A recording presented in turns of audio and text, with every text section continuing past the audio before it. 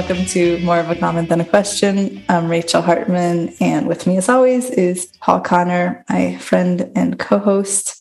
How's it going, Paul? I'm okay, Rachel. I got to say, though, I'm a bit intimidated. Why is that? Well, I'm trying to co-host a podcast with a genuine big shot now, published in Nature.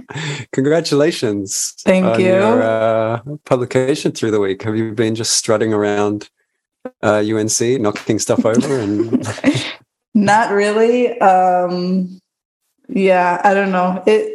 I feel like it's just been such a dragged out process because we submitted the paper in like December, and then it went through a couple of rounds of one was kind of minor revisions, but it's like a little bit of work, and then the next one was super minor things.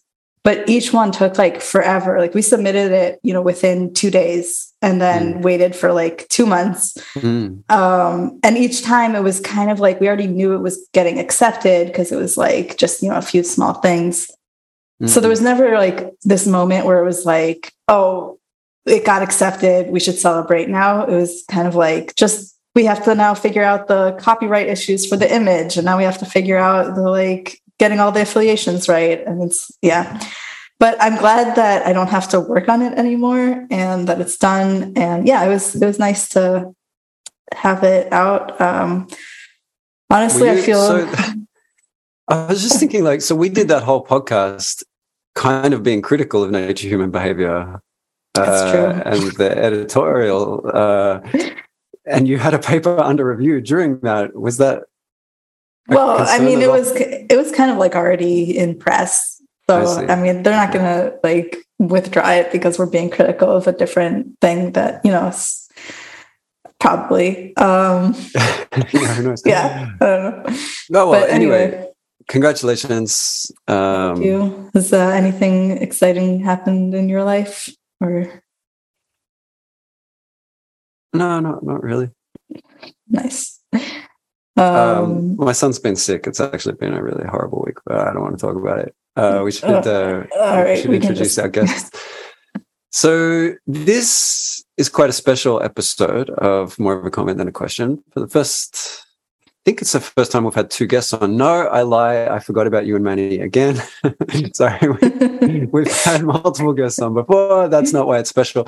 But it's special because, we have some kind of young and enthusiastic scholars on, which is quite a change from the norm of just sort of older, cynical, burnt out people. So also finally today, have some diversity on the pod. Yeah, we're interrupting the steady stream of white dudes. Yep. For a little bit of a change. So we've got Annalisa Meyer today. She's a second-year grad student at City University of New York at the Graduate Center there. She studies a range of things: racial inequality, intersectionality, perceptions of biracial people. Annalisa, welcome to the podcast. It's good to have you on finally. Awesome. Yeah, I'm glad to be here. And we also have our first ever lab manager guest, Carlos. How do I pronounce your last name? Is it Rebollar or Rebollar? Do we say the L or do we?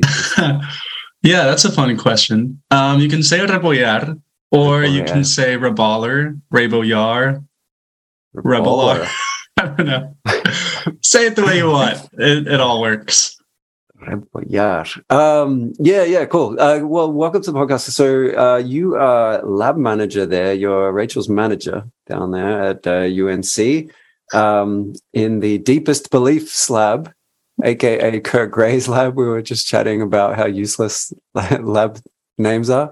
And you're planning to apply for grad school this cycle to potentially next study. Cycle.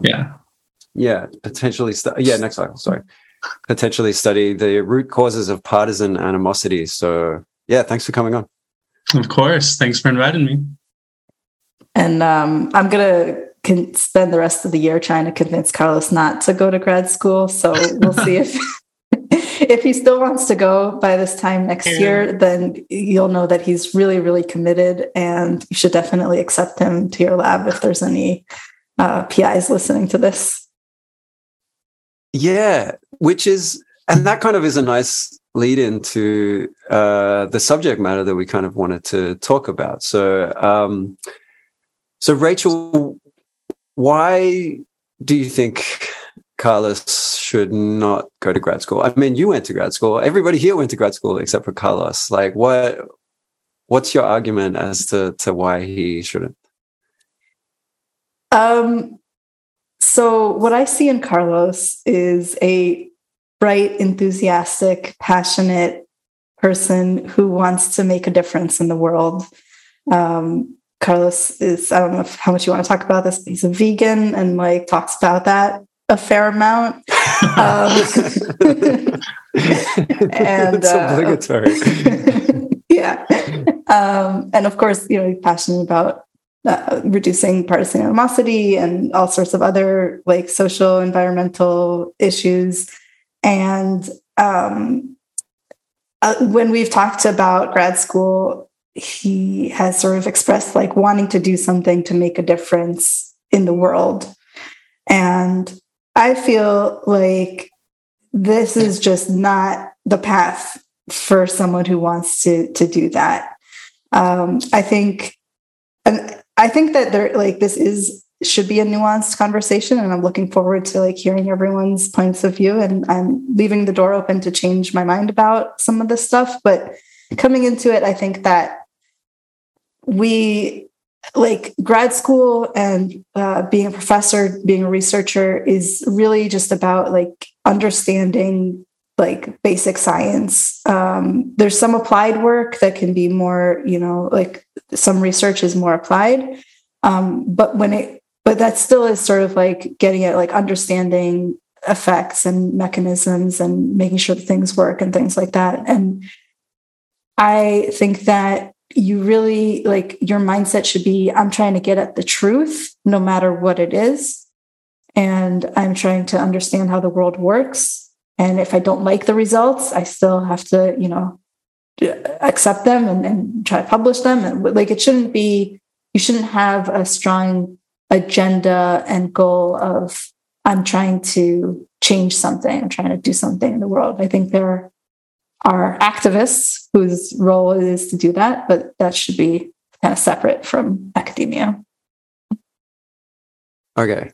Carlos, I'm going to give you the right of reply here. What's your perspective when you hear Rachel say this, that I guess the point, Rachel, is like, you don't think people should go to grad school with a clear idea of some social change that they want to engineer. They should rather have like a question they're curious about, or something that they sort of don't know the answer to and they want to find the answer to, rather than a clear goal of here's how I want to change society. So, and Carlos, let me just add to that real quick. I also think like just being like, what would make a good researcher is someone who's really passionate about the process. Like if you really enjoy reading a bunch of papers, like if you're in a stats heavy field, just like doing a lot of analyses, digging into so like that should be the thing that you're passionate about, as opposed to the end result or what you're trying to go for. But okay, Carlos. Hello. Where do I start? So the first thing to say is I don't think I'm as set in my thoughts as like Rachel maybe thinks I am. As of right now, the plan is, go to grad school, make change in the world. But, I've been grappling with these questions about like, is academia the right place for activism since I kind of started this job like a few months ago. So, I definitely like the end goal is to make the world a better place. And I think that like there's value judgments you have to make that like can't be, empirically proven Like, you can't prove that one thing is preferable over the other, but like if there's consensus on a certain thing, like partisan animosity is bad, then I don't see why it shouldn't be acceptable for you to pursue the question, how do we reduce partisan animosity? And so, you know, I also do very much enjoy the research process so far, I think. I've got some issues with it. It feels like a very lonely process. And I'm a pretty social person, I think. I like talking to people and not sitting behind a computer all day. Just like reading all the time. But yeah, the point I'm trying to get at is like, I think that there might be a way that research could make a difference. And if it's not the best way to do that, I'd sure like to know. I don't mind not spending 5 years in grad school if I can still make a difference some way else. Okay. Annalisa, do you have thoughts?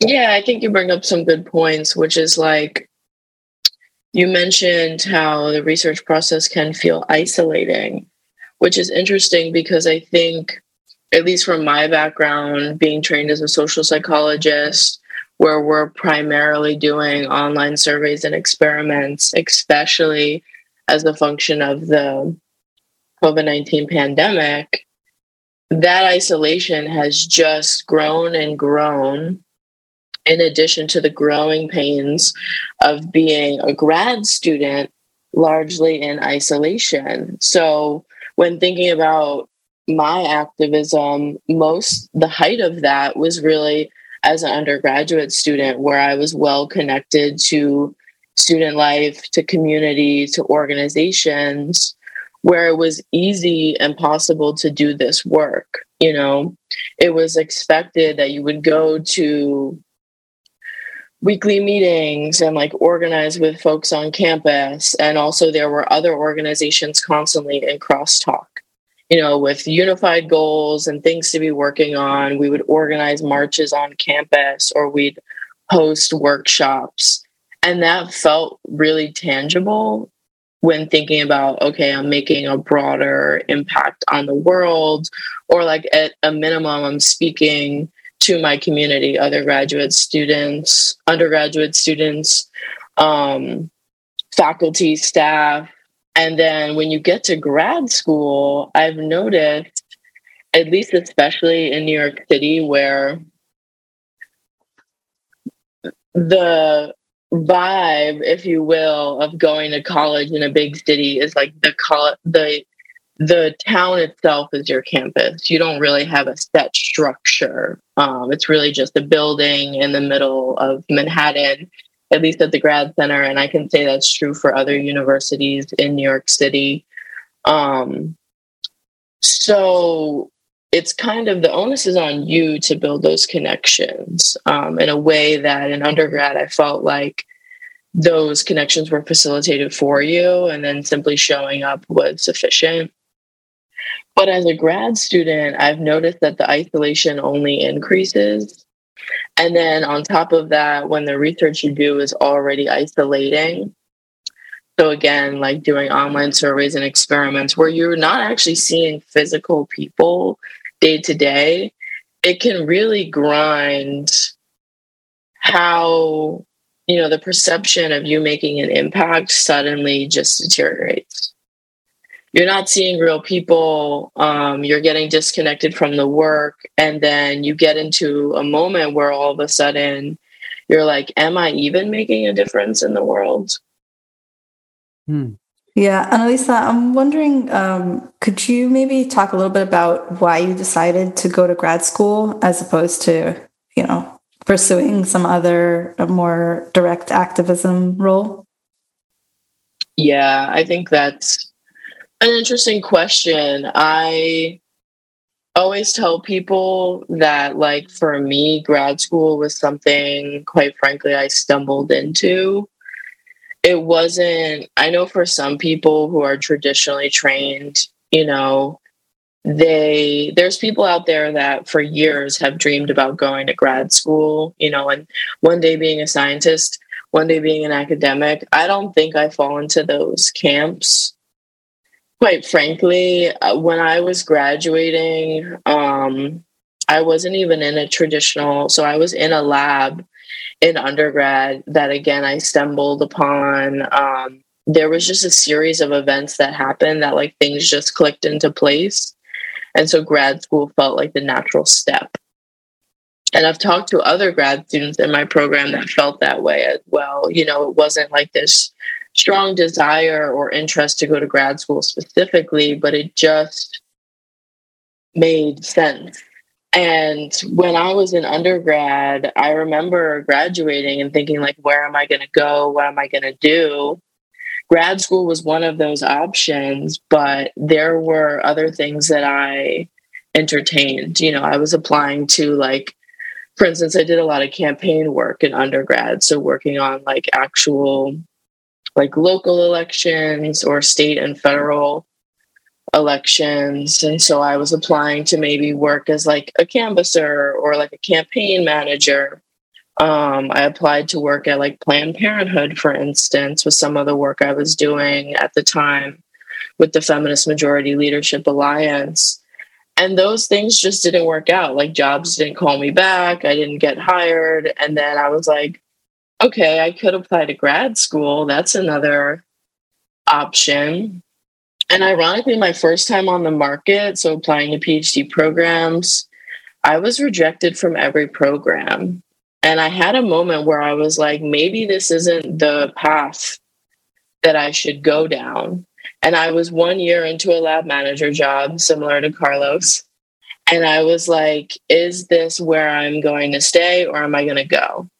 And while this was happening, the pandemic hit. And it just really upended my life, what I envisioned the future to be. And so disconnected again from the research process. I also had a grueling Nature review, you know, publication process during the pandemic on research about the pandemic. And I was just kind of like, if for every project I'm going to do, it's possible that there could be a full pandemic from start to finish of that project. Like, what are we doing here? You know what I mean? Like we started data collection, I believe in like April, May of 2020. It got published like, it feels like a couple months ago.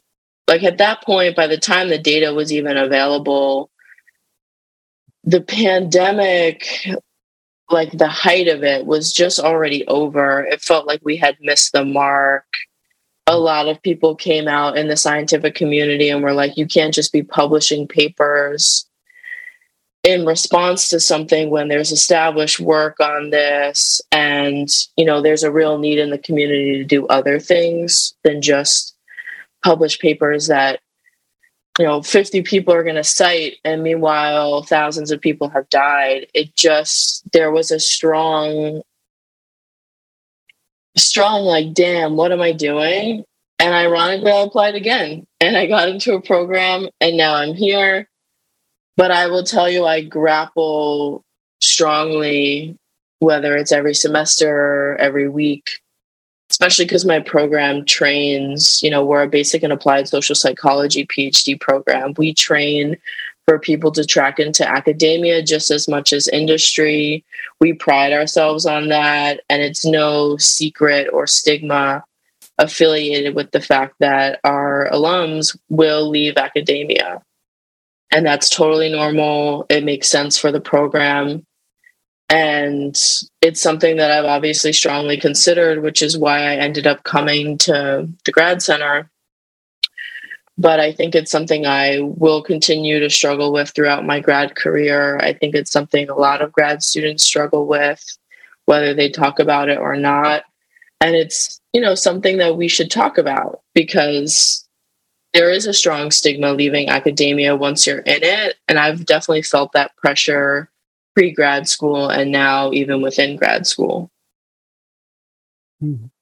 So there was a lot there. I think it's worth maybe making a few distinctions. So, and Rachel, I'm interested to get your thoughts on this too, because for me, like, there's activism and then there's activism scholarship, right? So I know, Annalisa, you've done a lot of like actual activism and I would put a lot of stuff in that boat. Like, say you're advocating for higher pay for grad students, even though, Rachel, you're against that. My guess is you wouldn't necessarily see it as a problem for somebody to be an academic, but then on the side to also be organizing on campus around issues that they care about, right? So I know, Annalisa, you've done stuff like sexual violence, like the Me Too movement and stuff like that. So, and that stuff I see as that's quite where you're doing something like explicitly activist because you care about an issue, and it's really separate from the research you're doing. And I've done stuff like that too. I started a group at Berkeley called Psychologists for Social Justice, which I kind of cringe at that name now. And we did little stuff, and it was separate from our research. And I think like I'm completely fine with that, and I don't really see a problem with that. I think there are some slight issues when you like your department starts like making official statements in support of like one side of a contentious political issue, and we've talked about that. But if you're just doing stuff as an individual, I think it's completely fine. Yeah, I agree with that. So, but the other thing I would say is that I think there is a class of research that is kind of activist in the sense that it's trying to change the world, but it's also pretty legit, right? So, like the work that Carlos is talking about wanting to do is like, okay, we explicitly have decided that we want to reduce partisan animosity, and so we're trying to like do science on what is the best way to do that, right? So I would see that as not very different from, I've explicitly decided I think the world would be better without cancer, so I'm trying to figure out what is the cure for cancer. And I think because if you're focused on this goal and you're explicit in that goal and people can see that goal is just driving the project, there's less incentive to sort of fudge the results or be dishonest about the results. Because if Carlos honestly wants to reduce partisan animosity, he doesn't have much incentive.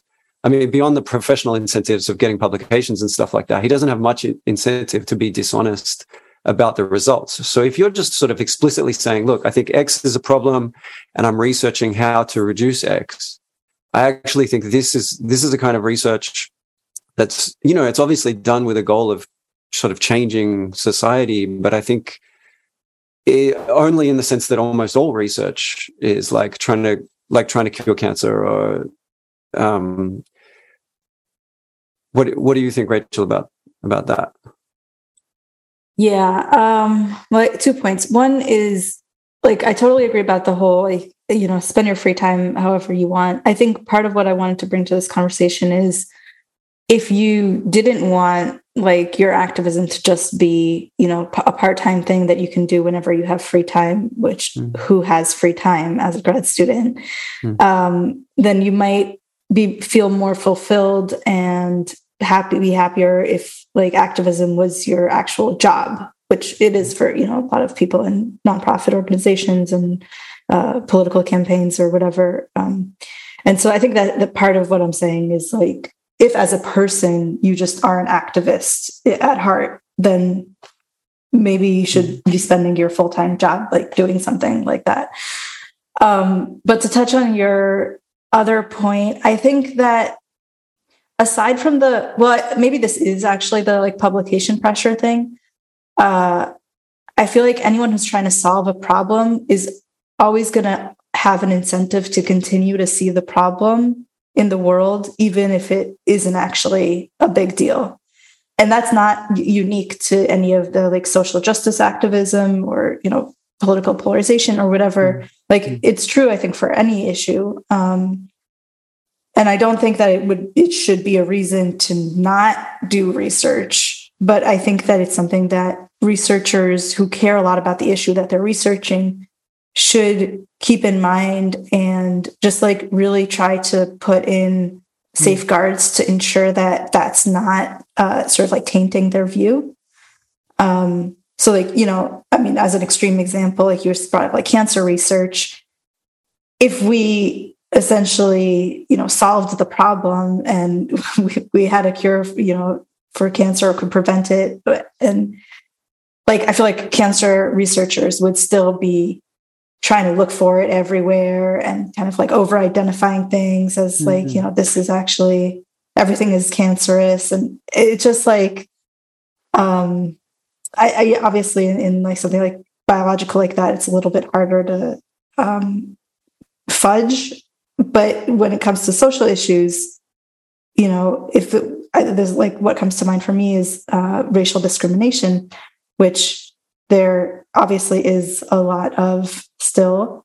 But when research comes out that says, we actually didn't find anything here, like there's no if anything, there's reverse discrimination. Like this is, I feel like researchers who are activists towards reducing racial discrimination don't look at that and say, oh, okay, problem solved. Let me go find my next thing to work on.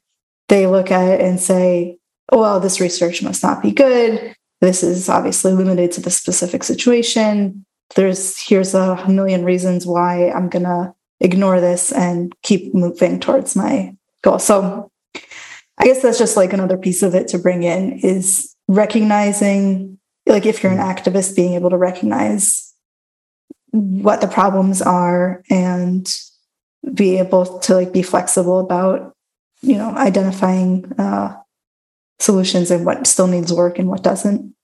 Yeah. So Carla, say you go to grad school, become a professor, you make a career based on like ways of what's the best way to reduce partisan animosity.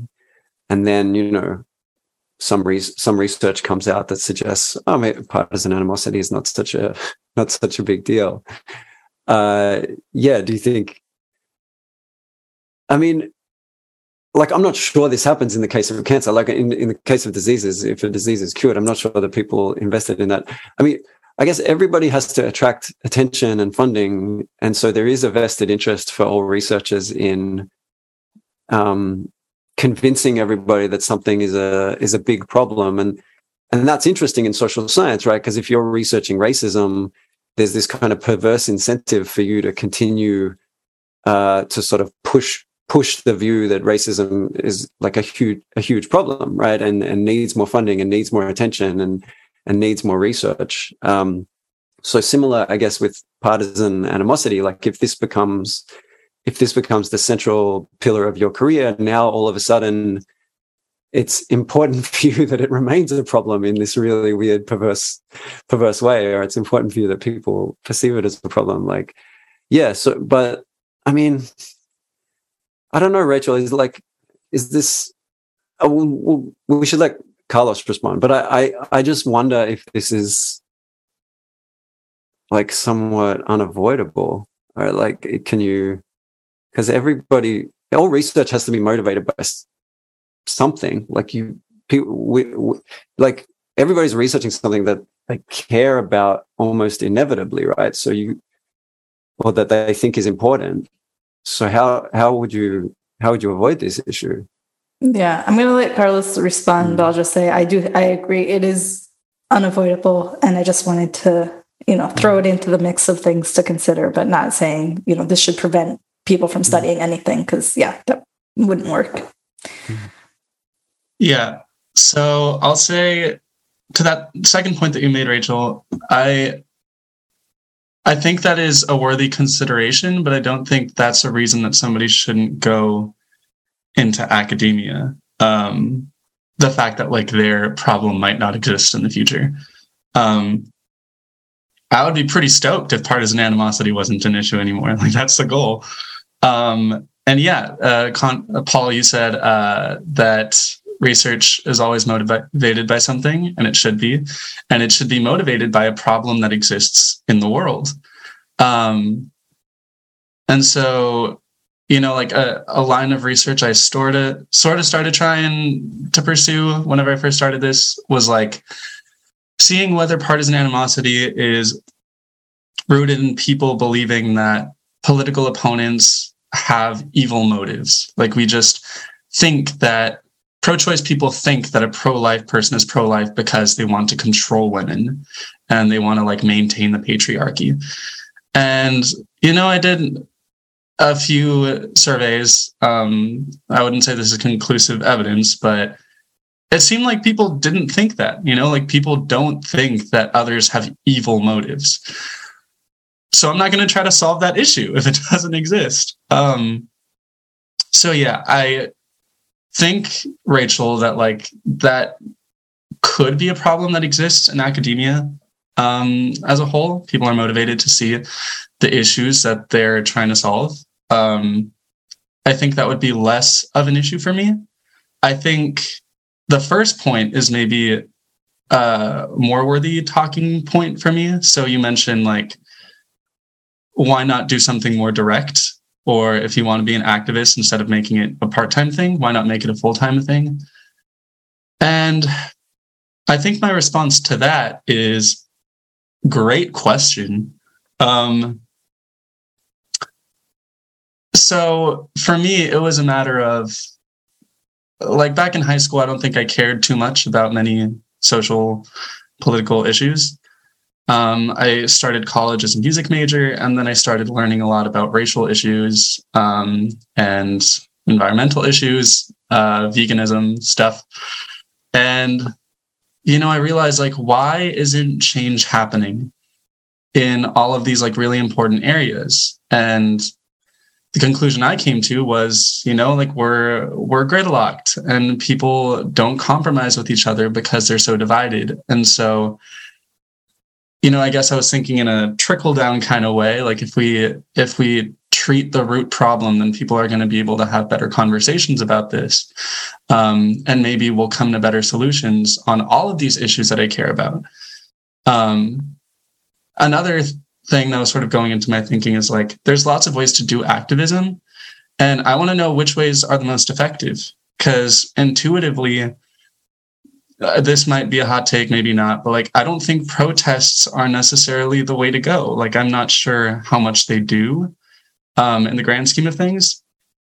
And so that was also another piece motivating me to join academia. Like, yeah, you can do activism, but we got to figure out what the most effective way of doing that is, and science can help us do that.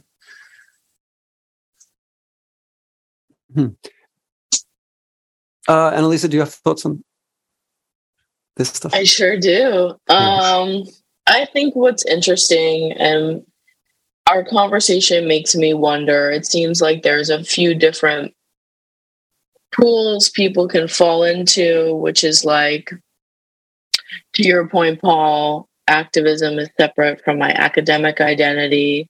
Those things are separate.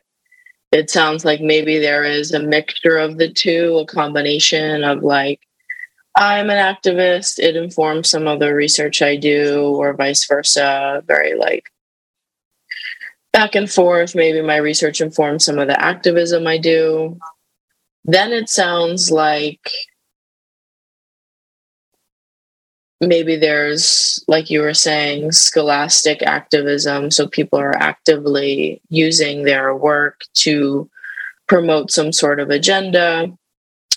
There's also a larger conversation of like, what is the best vehicle to make change? Which I think Carlos kind of touched on the end there. Like, if Carlos is like, oh, well, academia is where I would do that, I'm not sure I would agree. And I think mainly that motivation probably stems from the fact that my activist identity I view separately from my academic identity. So I feel like I can make change in the world, and it's not necessarily tied to my career.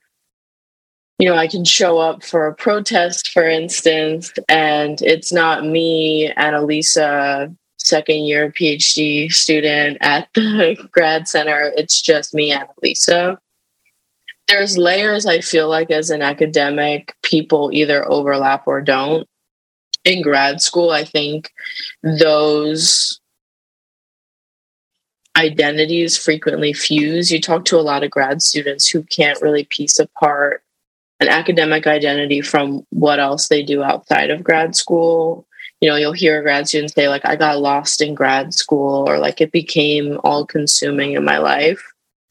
And I entered my program, and maybe it was the unique background of experiences that I came into grad school with. But I always knew that, like, if I left academia, it wouldn't shatter my self-concept. Like, I'm pretty strong in the person I am. I feel like if academia didn't work out, I could end up happy and successful in a different career. And so the activism piece then isn't shattered when academia no longer is a concept, in my view, because, like I said, it can continue to churn without academia being salient to me.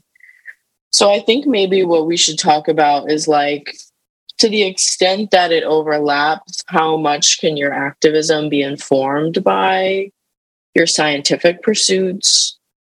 And then also, what I'm trying to grapple with is, like, can you be a good activist while also in a system that perpetuates inequality? So, like, academia as an elite structure. I've had moments in general, being in grad school and realizing that sometimes I feel out of touch with, like, everyday Americans. For instance, like me studying in the US, having my research translatable feels like an ethical concern to me, that I should be able to present at a conference just as easily as presenting on the street within my community. And I've struggled with this. Again, I think it might be because my program emphasizes, too, basic and applied research. And I think science communication in general is an increasing avenue for a lot of academics. Being able to get on a podcast and be like, hey, this is my research. This is how it affects everyday people, not just the specific populations I'm studying. And I feel like once we get a better grapple on how activism can either enhance our science or at least make it translatable, so we're no longer in the ivory tower, but we're really just out in the world, I think that will make our science better.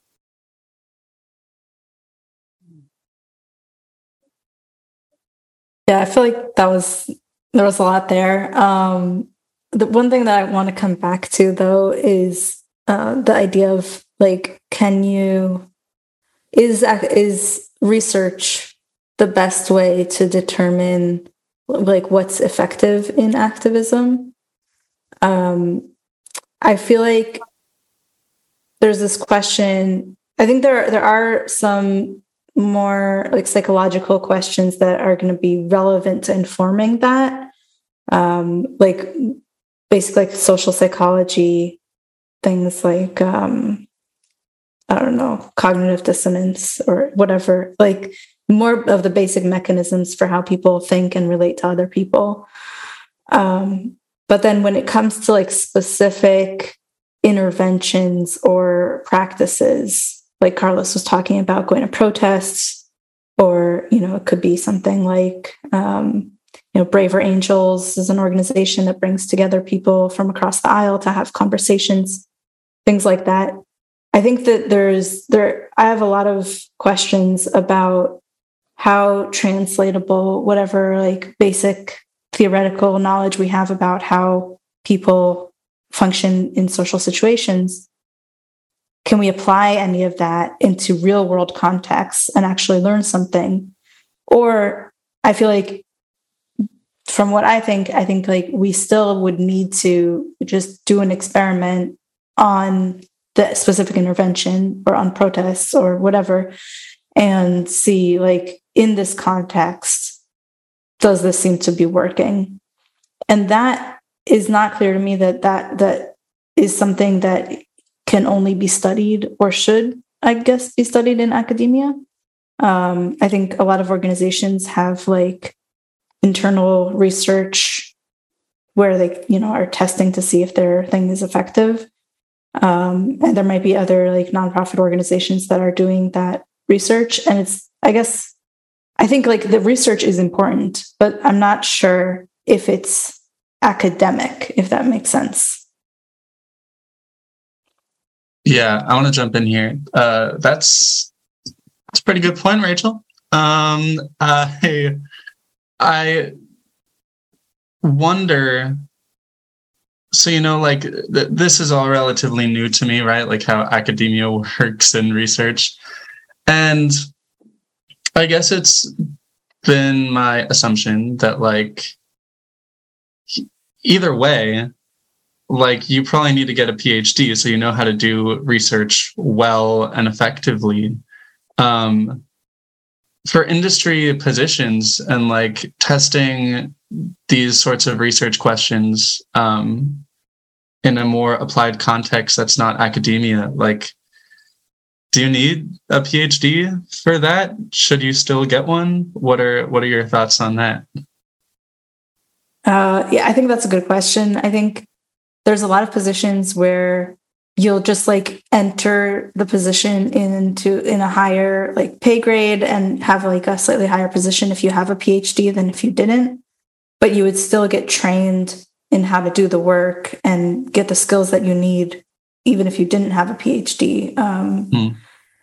But I think there are definitely like positions that just, it's sort of like credentialism. Like they just want you to have a PhD because it's more prestigious and like carries weight with people. Right. I don't know. I mean, personally, I feel like I haven't, I always say this and people like get really upset at me, but like I feel like I haven't learned much in my PhD program from being like from the program. Like whatever I've learned is things that I've kind of like picked up because I had to, and like I feel like people, this is a whole separate thing, so we can take it out if we need to, but like if I am just like sitting at my computer and I'm like, I have a question, I'm going to Google it and read a paper and try to answer that. Is that me being trained by my PhD program to like learn this method or tool or like gain this expertise? Or is this just like me learning on my own?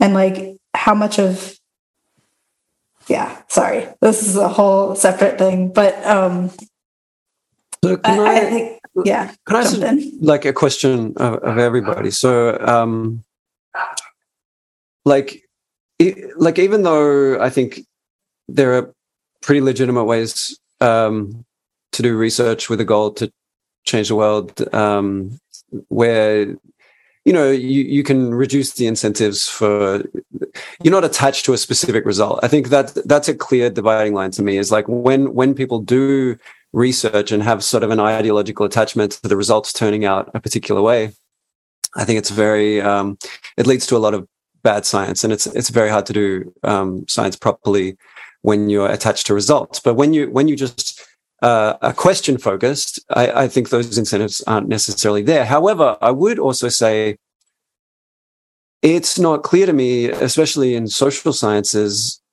whether even that work well done is particularly meaningful or useful or effective, right? So I don't know, Rachel, if your lab participated in Rob Willer's large test of what is the best method for reducing effective polarization. I think I submitted one and it was rejected, but other people in the lab did not invite me to. I'm glad to hear it, given that you recently rejected me for that. So like, it makes me. But yeah, Carlos, I think you probably know there was other people like involved in a project that was accepted. Yeah, I think the Facts versus Experiences paper, led by Emily Cuban, was on there. I don't know about the balanced pragmatism, but yeah, the Facts versus Experiences definitely was. Yeah, so I guess the point I'm trying to make there is just like, this was a huge academic effort. Like it took up a lot of time, for a lot of money from a lot of academics, and it was question focused. So, I kind of trust the results. And then this enormous project with all this time and all this resources. And in the end, like the answer was, like contact is good, right? Which was kind of like, okay. And so in theory, okay, now we've sort of, we've got an answer, a question focused answer, and we think that contact is good, right? So, but then what happens, right? Like what's the next step? Like I feel like academics often have this fantasy that like you find stuff and then there's other people in society that put it into action. And that step is so often just like completely missing. And so like, I honestly struggle to think of any good examples of like social science research, finding facts or like finding effects about the world that have a clear connection to social changes being enacted in the world, right? Like it's actually surprisingly difficult, and I'd be curious what everybody's thoughts are on this, but I find it surprisingly difficult, especially considering that like social science, the reason it exists is because people wanted to change the world and they wanted to learn about the world and learn things and make the world a better place. It's surprisingly difficult, I think, to think of like any sort of success stories. So I guess like my other point that I would make is though, like, even though you can do this, like, I mean, Carlos, it's easy to say, well, I don't think protests do anything, but I think the flip side of that is, well, what's the evidence that social science research does anything? I mean, clearly there's lots of social change that has happened, right? Like civil rights movement. I think like for me, like I think the biggest social change I've seen in my life has been the LGBT movement, gay marriage movement. Like this has like been a real huge change like since I was a kid. And it's like, how much of that is thanks to social scientists? I really don't think almost any of it is thanks to social scientists, but I'm willing to be proven wrong. But I've asked a lot of people this question and I haven't gotten many convincing answers. It's like, all these kids were going to grad school like, yeah, I'm going to do research and change the world. It's like, well, can you give me an example of that ever happening? Or are you going to be the first? It's like we all think we're going to be the first. Like even me, if you keep questioning me deep down, I think my research will have some impact on society. But it's like, you think about it objectively, it's like, probably not.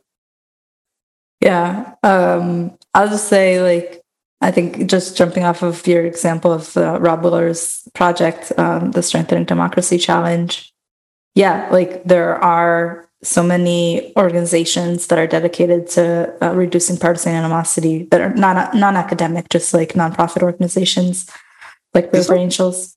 Well, that's one, but like... No, there are so many. I can't think of them off the top of my head, but in the review paper that we just published, we sort of like tried to pull in all of these organizations and mention them in text and refer to them like as applying different mechanisms. Your review paper you just published and you can't remember. Well, I haven't read it since December. We have the world expert on this here. I know. There's like Narrative 4. There's the John Haidt one that I'm not allowed to mention because it's John Haidt. There are a lot of organizations that are, there's actually like over 100, and there's like a parent organization, or maybe it's just a website, but it like houses all of these initiatives and organizations, and like a lot of them are already doing the things that the Strengthening Democracy Challenge found to be effective interventions. So I just wanted to strengthen your point that like finding something that works. Like that's cool, but people already knew that and were already doing it and have been for years. So cool. Yeah. Yeah, I can jump in. Yeah, maybe I don't go to grad school. I don't know. I thought I would have to spend all year. No, I would go. Grad school's fun. No, it's not. Learn a lot. No, I kid. Might even become a scientist. So I think it's a question that needs to be considered. Yeah. So scientists can find what works and what doesn't, but if it's not being applied in a meaningful way and there's not people translating that research into action, how much good is it doing? Yeah, I wonder what like actual career roles and titles are the people who do this sort of thing. Should it fall on the scientists themselves to make sure that science is being applied? Is it on policymakers to be looking at research? Is there somebody in between? And yeah, I think like maybe one of those roles could be better for a lot of people who want to make change in the world. But I guess right now, like a lot of what I'm thinking about is what are the gifts that I've been granted by God or the universe or whatever, and how am I going to steward those gifts to, do the most good that I can? And I don't think it's by being a politician, probably. And I don't know if it's by being like somebody protesting on the streets for me. And so, yeah, I guess my question that I want to throw out there is like, who should be responsible for making science into policy and action? Is it the scientists themselves? Well, like I said, science communication is a growing industry. And at least in my program, we have a few professors that are more applied than basic, I believe. And some that are more basic than applied in the literal sense, what psychological processes you're studying, for instance. But we have an arm of our program that focuses on implementation science. So thinking about how you can translate your research findings into like real world policy changes. Like we have a professor in our department, Dr. Sarit Golub. I'm taking a psychology of sexuality class with her right now. And a lot of her research focuses on HIV/AIDS intervention work, as well as just like assessing sexual health risk in healthcare settings. And one of her big projects right now is looking at the best way to make intake forms when you go to clinics that help, enhance sense of belonging and also care when you're actually at like a doctor's office, for instance. That feels very in parity with like, okay, can you have research? And then I would argue, and I'm sure she would argue, and I'm happy to share the podcast with her, but that work is activism. She wants to enhance outcomes for women, sexual and gender diverse minorities when they're going to healthcare settings. So like she's had grad students that look at affirmative care for trans women, for instance. And that is a clear way that science can be translated or communicated to like a real clinical population.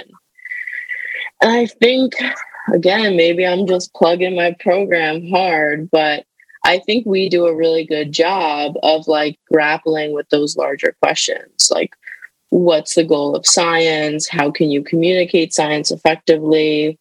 And how can you bridge seemingly two separate fields? So like if academia is in one pool and like, again, like the community is in the other. So thinking about practical institutions, the populations you're studying, the populations you work with, then I think we can help move science a little bit further. So it's not just the paper you publish that two people read and cite. It's like the paper that informs like an actual real world intervention that a community organization will implement. And I've also seen scholars that like they will work on interventions and then the companies they work with don't even end up implementing them, so like they'll find broad-based effects. Like there was a really good study by a professor, I'm forgetting her name, but she was in the psych program at Princeton with a focus on policy. implemented this program to enhance like workers' performance at a manufacturing plant, I believe in China. And her intervention showed great effects. Workers were more like engaged on the job, better performance. Then when asked, hey, do you want to implement this program? The manufacturing plant was like, nah, we don't really care. And that's fine. I think then you again struggle with like, okay, what are we doing here? So you can find effects that will make real change. People don't want to accept it. I think that's true of academia or elsewhere. But ideally, at least how I position my work is like, I always hope that even if I'm uncovering some basic social psychological process, so like with interracial interactions, for instance, like stereotype threat is really salient for people when engaging in an interracial interaction. You're worried, regardless of your race, that the person you're interacting with will confirm stereotypes about the race you identify with. And if we know that that's salient and we're thinking about like the real world where like you're constantly engaging with people on the street, in cafes and bars, like all over, then I would always like to push, okay, so here are some mechanisms that I've identified that can either enhance or alleviate some of the stress people feel when they're in an interracial interaction. Well, then, like, how does that play out in the real world? And what can those basic social psychological processes help guide me with some of the applied work? And I honestly would encourage, I think we're moving within, research or social psychology specifically, or psychological science broadly, pushing towards getting more applied, but I think it's really a slow process. And I'm wondering if even that push is not even amongst psychologists specifically, but just the way our world is changing. So like an advent of technology, people want podcasts, people want short YouTube videos. They don't want to read these like papers behind paywalls online. So I think the more accessible we can make our science, the better science we will do. And the more people we will reach. And then ideally, when you're thinking about these like big level societal changes, I think academia could play a role in that.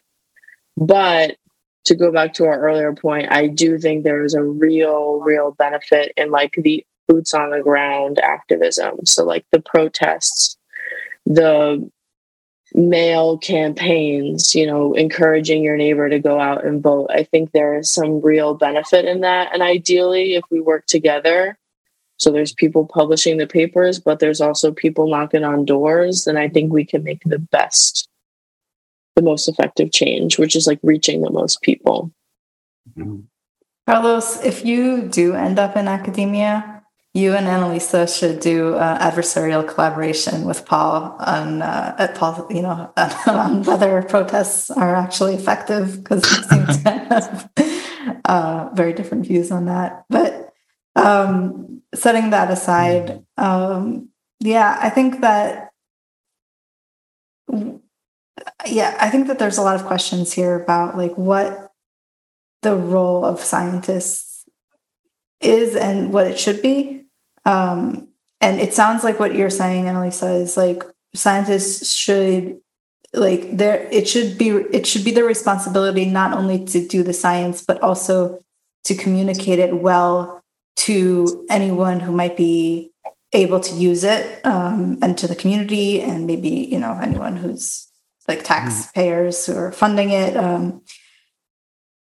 And I think that I agree that someone should be communicating the science. I'm not sure if it is the scientist's responsibility or not. Like I know that a lot of universities have dedicated, communications departments that will whose job it is to translate science into a meaningful thing for the public. Mm-hmm. But I guess regardless of who the person is that's doing it, it sounds like what you're saying is just like scientists should figure out what works, what makes sense, and then communicate it, and then someone else should pick it up from that communication and then implement it into real world practices and interventions. But this is, I mean, I've seen people point out this, there's a kind of a contradiction right now in our field, right? So, I mean, we've had the replication crisis. We think a lot of our results aren't reliable, don't replicate, they've been p-hacked. But at the same time, there's this push of like, no, we've got to translate it to policy as well, right? So like, I mean, I kind of think like most of our work's not ready to be translated to policy, and it's just I think we're sort of playing with fire to take like a lot of flimsy psychological results and start like you're talking about, Annalisa, like just talking to people in the community about them and teaching them all this stuff that we quote unquote know, when it's sort of based on kind of shoddy methods and inexact science. I mean, you mentioned a couple of things where I was just like, yeah, like those areas. So, I mean, stereotype threat, for example, there's a lot of research on it. It's been a long-standing thing, but like, I mean, some academics would argue that the evidence for stereotype threat is not very strong. Like it's not my area. Like you probably know more than me, but I think what I am sure about is that it's a very, very, very popular theory. Like it's a very convenient ideologically, this theory, right? Because it's an explanation for performance gaps between groups that is like nothing to do with inherent differences between those groups. It's a social psychological explanation. It's about stereotypes. It's about like sexism, racism, stuff like that. And so it's like catnip, for all the progressives in our field is like, all these performance gaps in society, we can explain them via stereotype threat. I can do research, come up with ways to alleviate that, and that'll fix all those inequalities and gaps in society. And that's one area where it's just really hard for me to trust the researchers, right? Because I think most people studying it have a particular ideological attachment to the theory, are far more open to certain results than other results. And I've seen pretty major like non-replications of some of the original results in that theory. Like personally, I kind of think there's something to it. I've almost feel like I've almost experienced it myself. If there's people who I think I'm an idiot, I feel like I don't function as well in those interactions because of this sort of anxiety about confirming their stereotypes of me. So like my personal intuitions of it, I think there might be something there, but like it's just hard for me to trust the science and the researchers, because I think in these certain areas, our field, it's hard for us to be objective. When like all of us or almost all of us really so want something to be true, and are attached to results rather than just a question, right?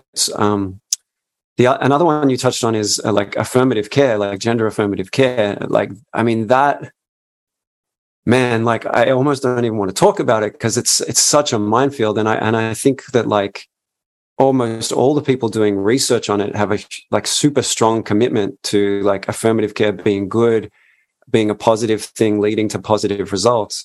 And at this stage, like the research is so thin and in its infancy. Like this question about puberty blockers, you have these European countries who have sort of like done these investigations and they're like basically saying, look, the evidence is there's not much evidence right now, like about these things, their benefits, their harms. So it's kind of dangerous, like to be giving them to kids. And like, I see people all the time just being accused of transphobia for even like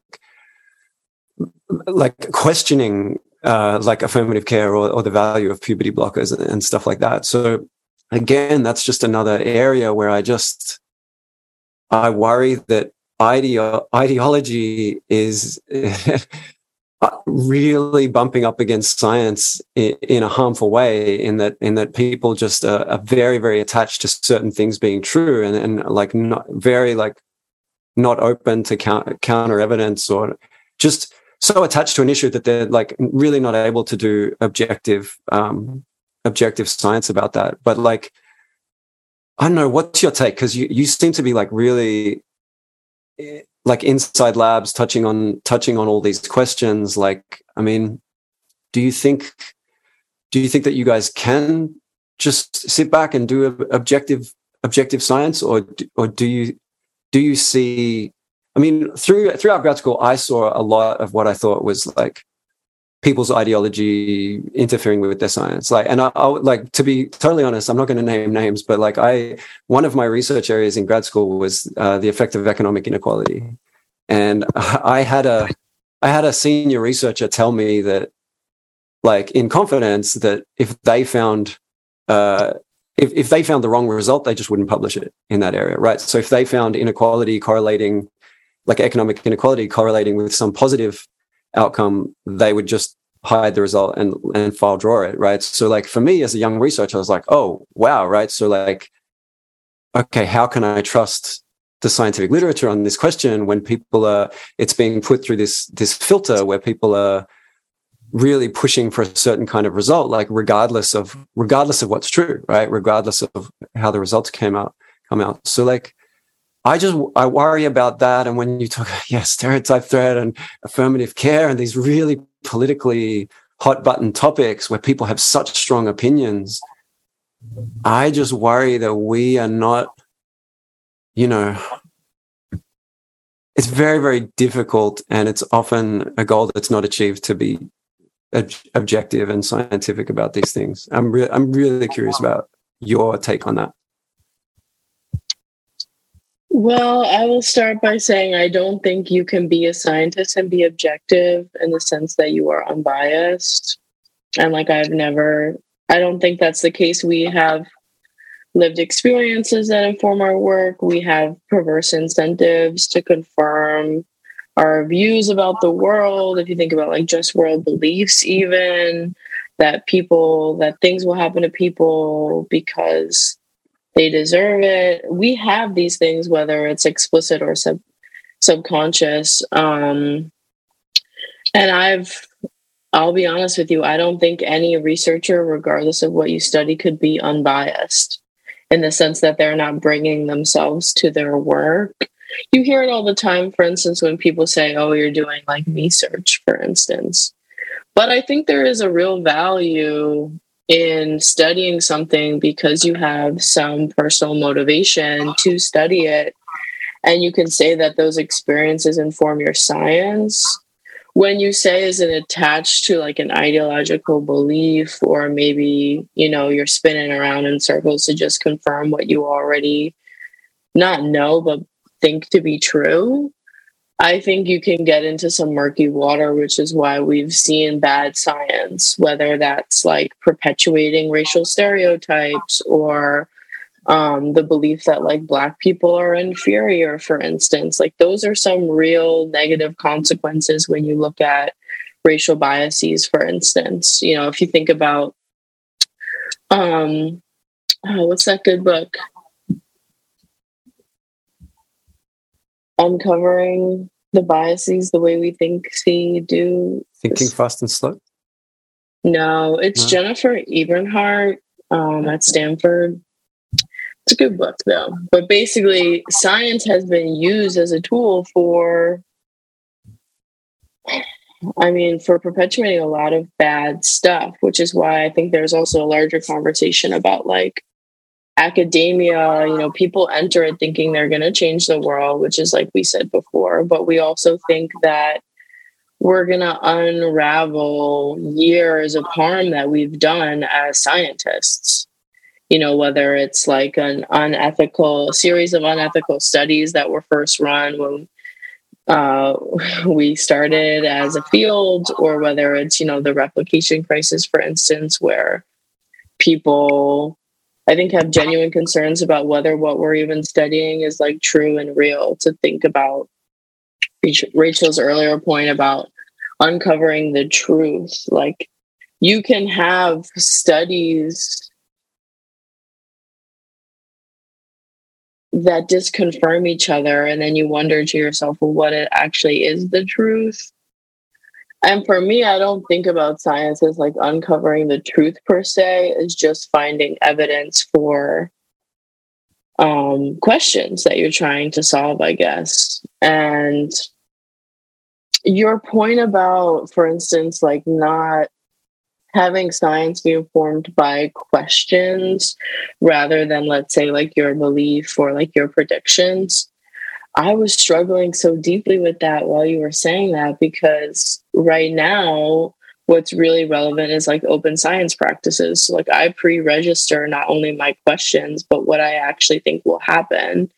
And if we know that scientists can't be objective, meaning like in this context unbiased, then presumably my predictions that I pre-register will be biased and confirm or deny my beliefs. And then I guess the benefit there is like if you pre-register it, you can't just slip it into a drawer when something changes, which is good. You definitely can. Definitely. Because the pre-registrations aren't made public until you choose to make them public. So you can do whatever you want. Yeah. So I also am grappling with that, like the open science movement.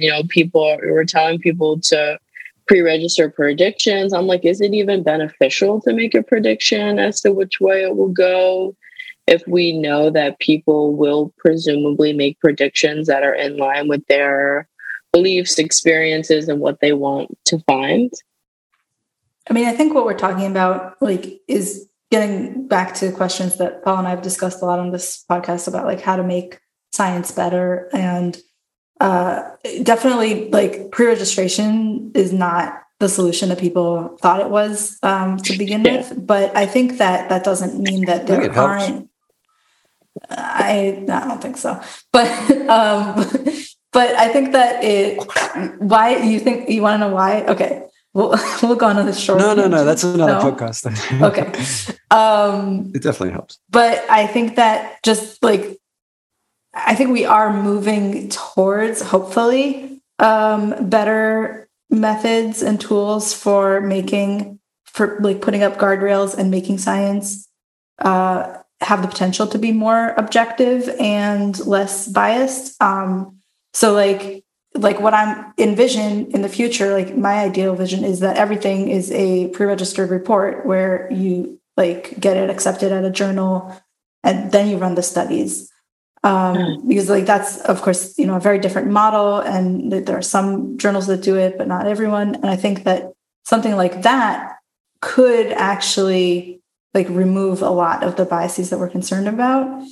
And so like, I kind of like, I agree with you, Annalisa, that what we have right now is not perfect and you can't be completely objective. But I think I'm pushing back a little bit against like, it sounded like you were just saying like, well, it's impossible, so we should just give up and like not even try. Like, I think, we should continue to do the best we can to be as objective as possible. And, continue to work on the tools that will help safeguard objective science. Yeah, I think that's fair. And I think there are real techniques that we could implement within psychological science to safeguard, like moving beyond pre-registration, something I've talked a lot about, especially in regards to some of my work on intersectionality. Something that's seemingly uncommon within psychology, but like is prevalent in other fields, for instance, is like author positionality statements. Like you can very explicitly state, again, if your research is informed by lived experience or your personal identities, it's helpful to know that, to put that out on the table prior to reporting your study. And it's something I did quite a bit when I was doing independent research in undergrad with the Women's Sexuality and Gender Studies department. But it's something that psych doesn't really do. And I think we would really benefit from, like I said, putting our cards on the table and really figuring out how we're approaching our research. And then you can figure out, you know, to your point, Rachel, like safeguarding science, like the objectivity, making sure that like what we report is actually in line with what we practice. I think that would really be helpful. And I see open science as like enhancing that goal. I think intersectionality could benefit from open science and vice versa quite a bit. Rachel, what do you think about positionality statements? I have a feeling. I mean, I've like heard about this. I've heard about this a little bit, but I haven't like given it too much thought. But just like, I mean, one thing that immediately came up for me was like, aren't we? I guess it depends on like how it's done, but like it seems like all of that's doing is perpetuating stereotypes and putting people in boxes and like, you know, like I guess like, yeah, I'm not really sure what it would look like, but if what you mean by a positionality statement is like, if I'm publishing a paper, I should say I am a young cisgender bisexual woman who grew up in a different culture, and I, you know, social class, disabilities. Yeah. Okay. Yeah. All of that stuff. Attractiveness level. I'm like a 7. I'm a 10. Yeah. So like, what is that doing? Like, I feel like what you're communicating is that the reader should know, oh, because you're a woman, because you're cisgender, because you're not disabled, like, here's all the things that I should assume about how your research relates to your identities. And, you know, if it's like a white straight male who is publishing a paper about racial disparities, then I can write that off because he doesn't understand what it's like. Or alternatively, if it's a Black person who's writing about it, I could write it off because he's too biased. And like, I feel like it's like introducing ad hominems into the process of evaluating research for no reason. Yeah, I just can't imagine it changing my evaluation of a paper, right? Like, because you read the methods, you read the results, and then you get to the positionality statement. And I would hope that wouldn't change the way I evaluated the scientific evidence at all. Because if it did, that'd kind of be weird. I mean, broadly, statistically speaking, maybe you could say like, yeah, I guess this person is this race or this gender, so they have like statistically they're probabilistically biased in a certain direction to find a certain thing. But yeah, like Rachel said, I think like, yeah, at that point you're just kind of stereotyping people and like assuming. Like, because you can find somebody of any race and gender who takes any position on any real issue, right? So like positionality, yeah, like, I mean, these broad social categories are very influential on our lives and stuff like that, but they don't really determine what an individual. They don't fully determine what an individual's own unique biases or perspectives are. And so acting like they do seems slightly problematic to us. I guess like we don't want to get too derailed in talking about positionality statements. So maybe like you've probably thought about it more than us, Annalisa. So what would the response be to this kind of concern that Rachel and I raised? Sorry, Carlos, we're just leaving you out at the moment. But if you have thoughts on positionality statements. I think I have thoughts on this. Okay, well, I also want to hear from you, Annalisa, so please follow up after me. But yeah, so I could probably benefit from like a clearer example of what a positionality statement would look like, but from my perspective, it sounds sort of like a conflict of interest sort of deal. Like my identity informs my research. It motivates me towards, or it biases me towards wanting to see a particular conclusion. And, I don't think, I agree with Rachel and Paul that sort of information shouldn't be used to evaluate the scientific evidence. But I do think that it serves a useful cue as to how closely you should be looking. For instance, there's a lot of dairy-funded dairy industry-funded research showing that dairy is super good for you, but then the research that isn't funded by the dairy industry shows the opposite thing. And so, I think there's a lot of vegans who will be like, oh, dairy-funded industry or dairy industry-funded research, that's fake news. I wouldn't take that position, but I do think that's sort of an interesting thing. And so, let's look closely at the information and evaluate the evidence more critically. And so if I'm understanding what a positionality statement is, I do think that it could be useful in for the reader and determining how closely you should critique the evidence.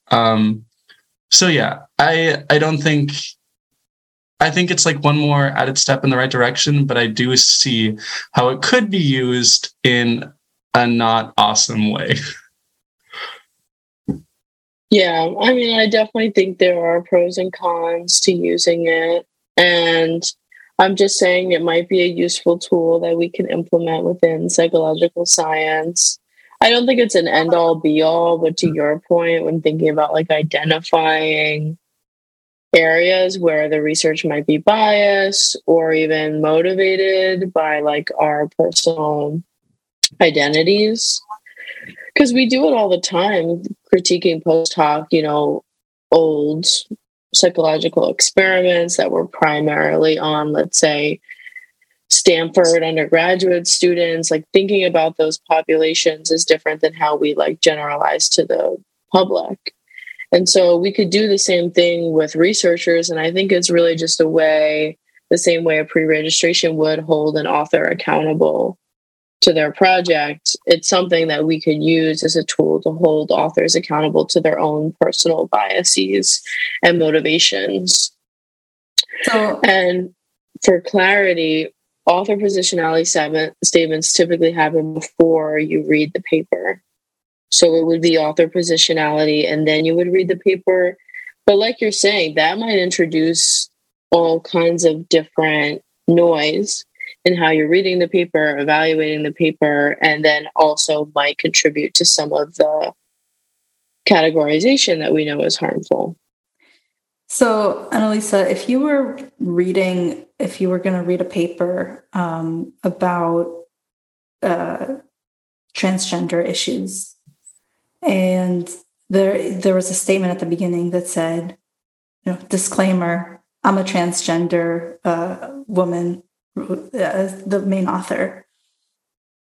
Would that make you be more or less accepting of, or thoughtful about the critique, the methods, and sort of the conclusions of the paper?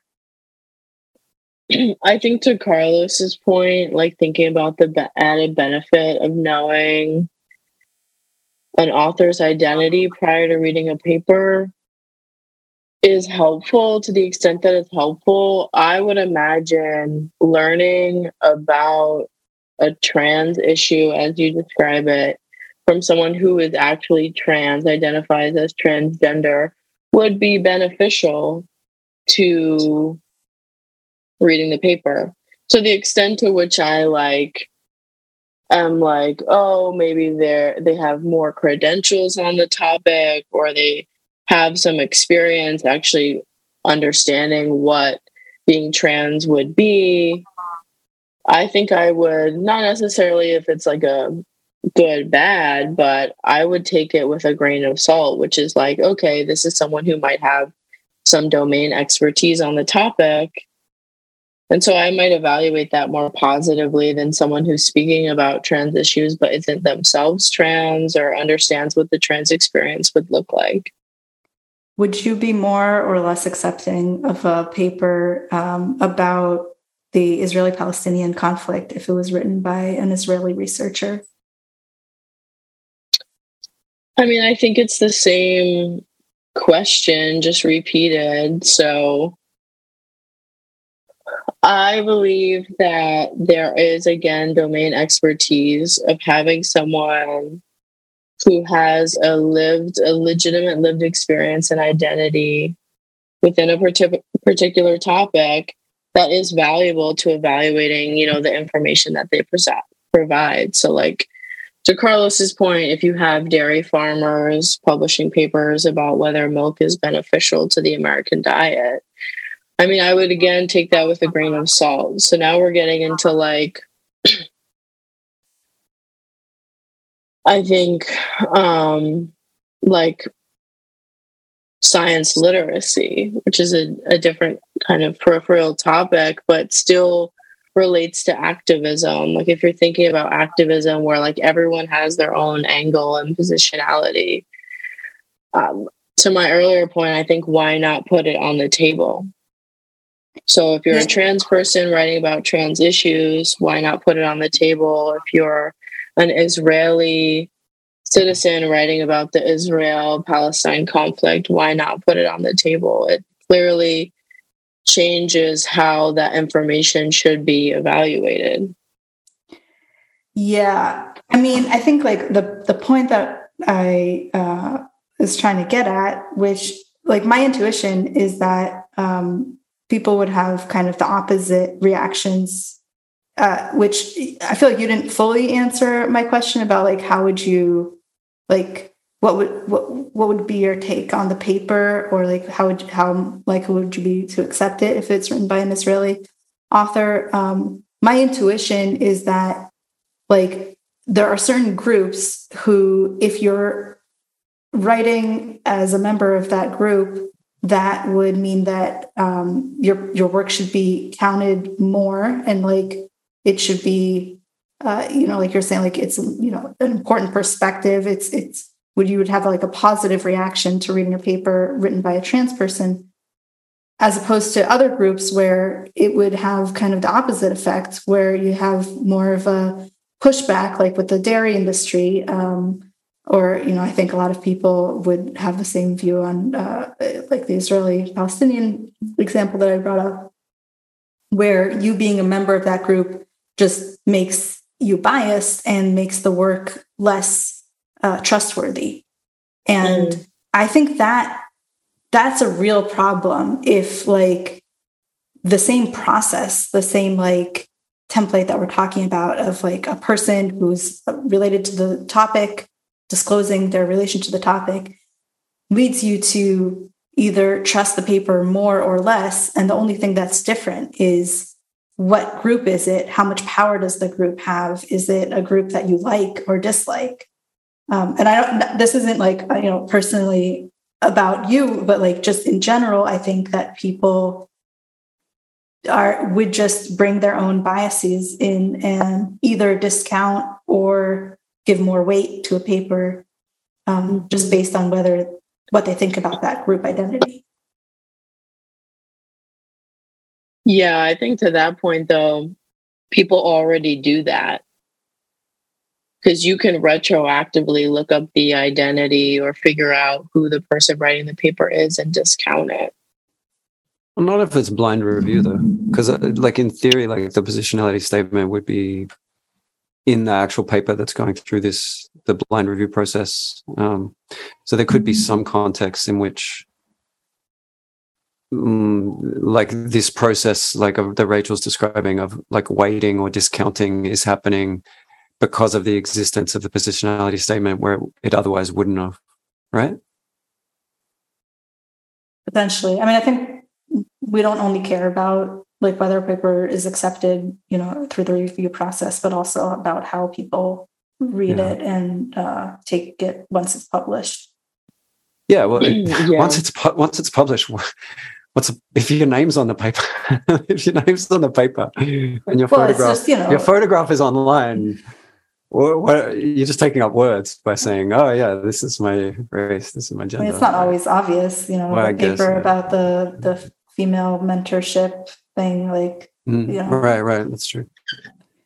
All right. Well, final statements. I need to go help my wife with our sick son. And I really appreciate both you guys taking the time. I actually found it a really interesting discussion, and I appreciate you guys joining us a lot. If anybody has some final thoughts, speak now or forever hold your peace. Okay, I can go. I feel like we got a little bit derailed from like the main topic of activism and academia, but that always happens. But just like to get back to that, I would just say, to any young would-be academics, potential grad students out there, and especially to Carlos, I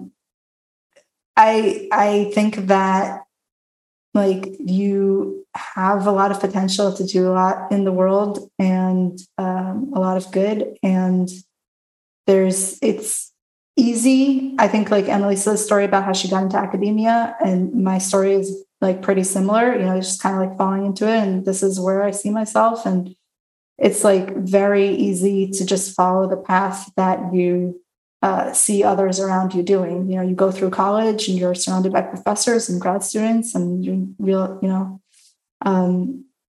and it's hard to go out there into the real world and try to find something that is effective and works for you and make you happy. But I think it's worth putting in the effort to try to find that thing, as opposed to just kind of continuing down a path that isn't necessarily going to be the best one for you. And I'll just say last thing is, I'm going to plug effective altruism here, even though I don't like 100% agree with a lot of what they say and do.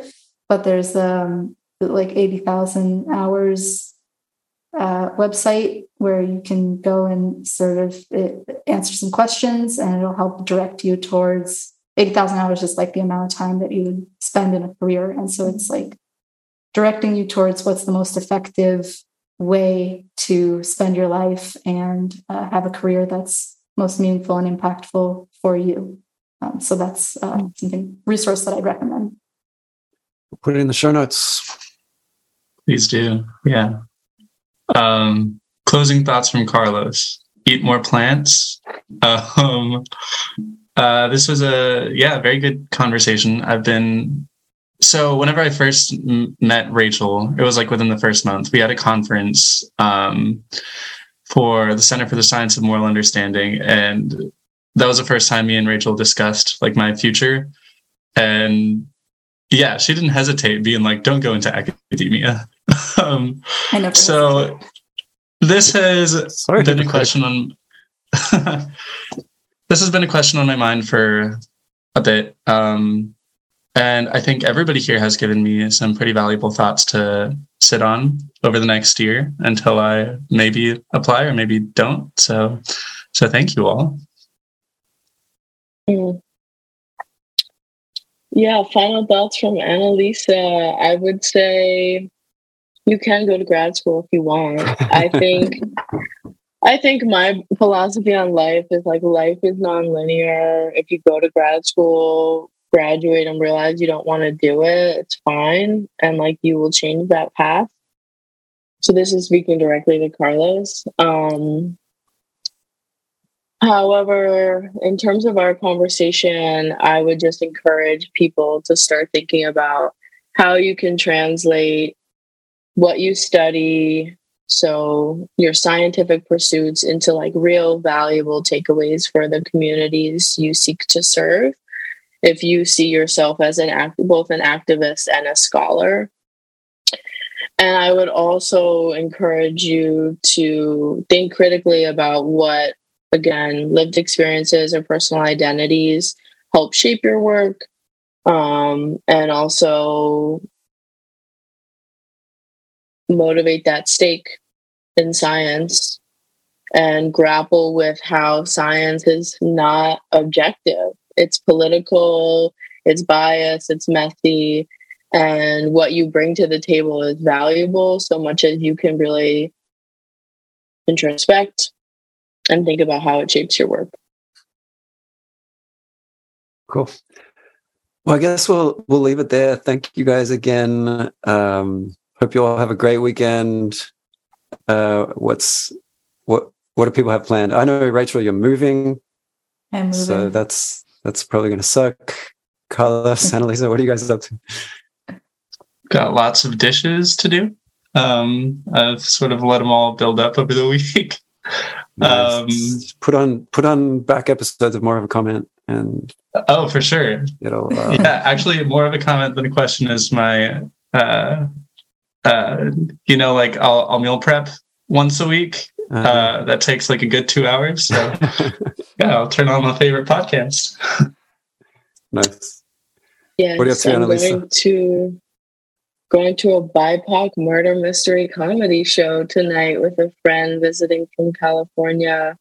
So I work at an immersive theater on the weekends, and we host. It's a fusion of like theater experience and immersive puzzles. So I will be enjoying that tonight with my friend. So BIPOC. So what makes it BIPOC? Are the murderers BIPOC, or the murder victims BIPOC, or is it all just BIPOC on BIPOC violence? Because that seems kind of problematic, to be honest. It's BIPOC produced and centered. So the characters of the show, yes, are all identify as either Black, Indigenous, or people of color. And it's a classic revamp of how a lot of narratives focused on BIPOC people are centered around trauma, violence. And so to reshape that story to the comedy piece, it's a little play on how murder can be funny, that like stories don't always have to be dark, but they can, add light to the joy and experience of people. Well, see the show. I think we've got our line for canceling Annalisa. Murders can be funny. Murders of BIPOC people can be funny.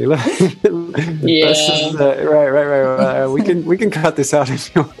I realize I'm digging myself into a hole, but I'm happy to share the website with you. No. All right. Yeah, absolutely. I mean, yeah, cool. All right, guys. Thanks again. Have a great weekend. Yeah, and, this was great. Yeah, thank you. Don't include that soundbite. See you.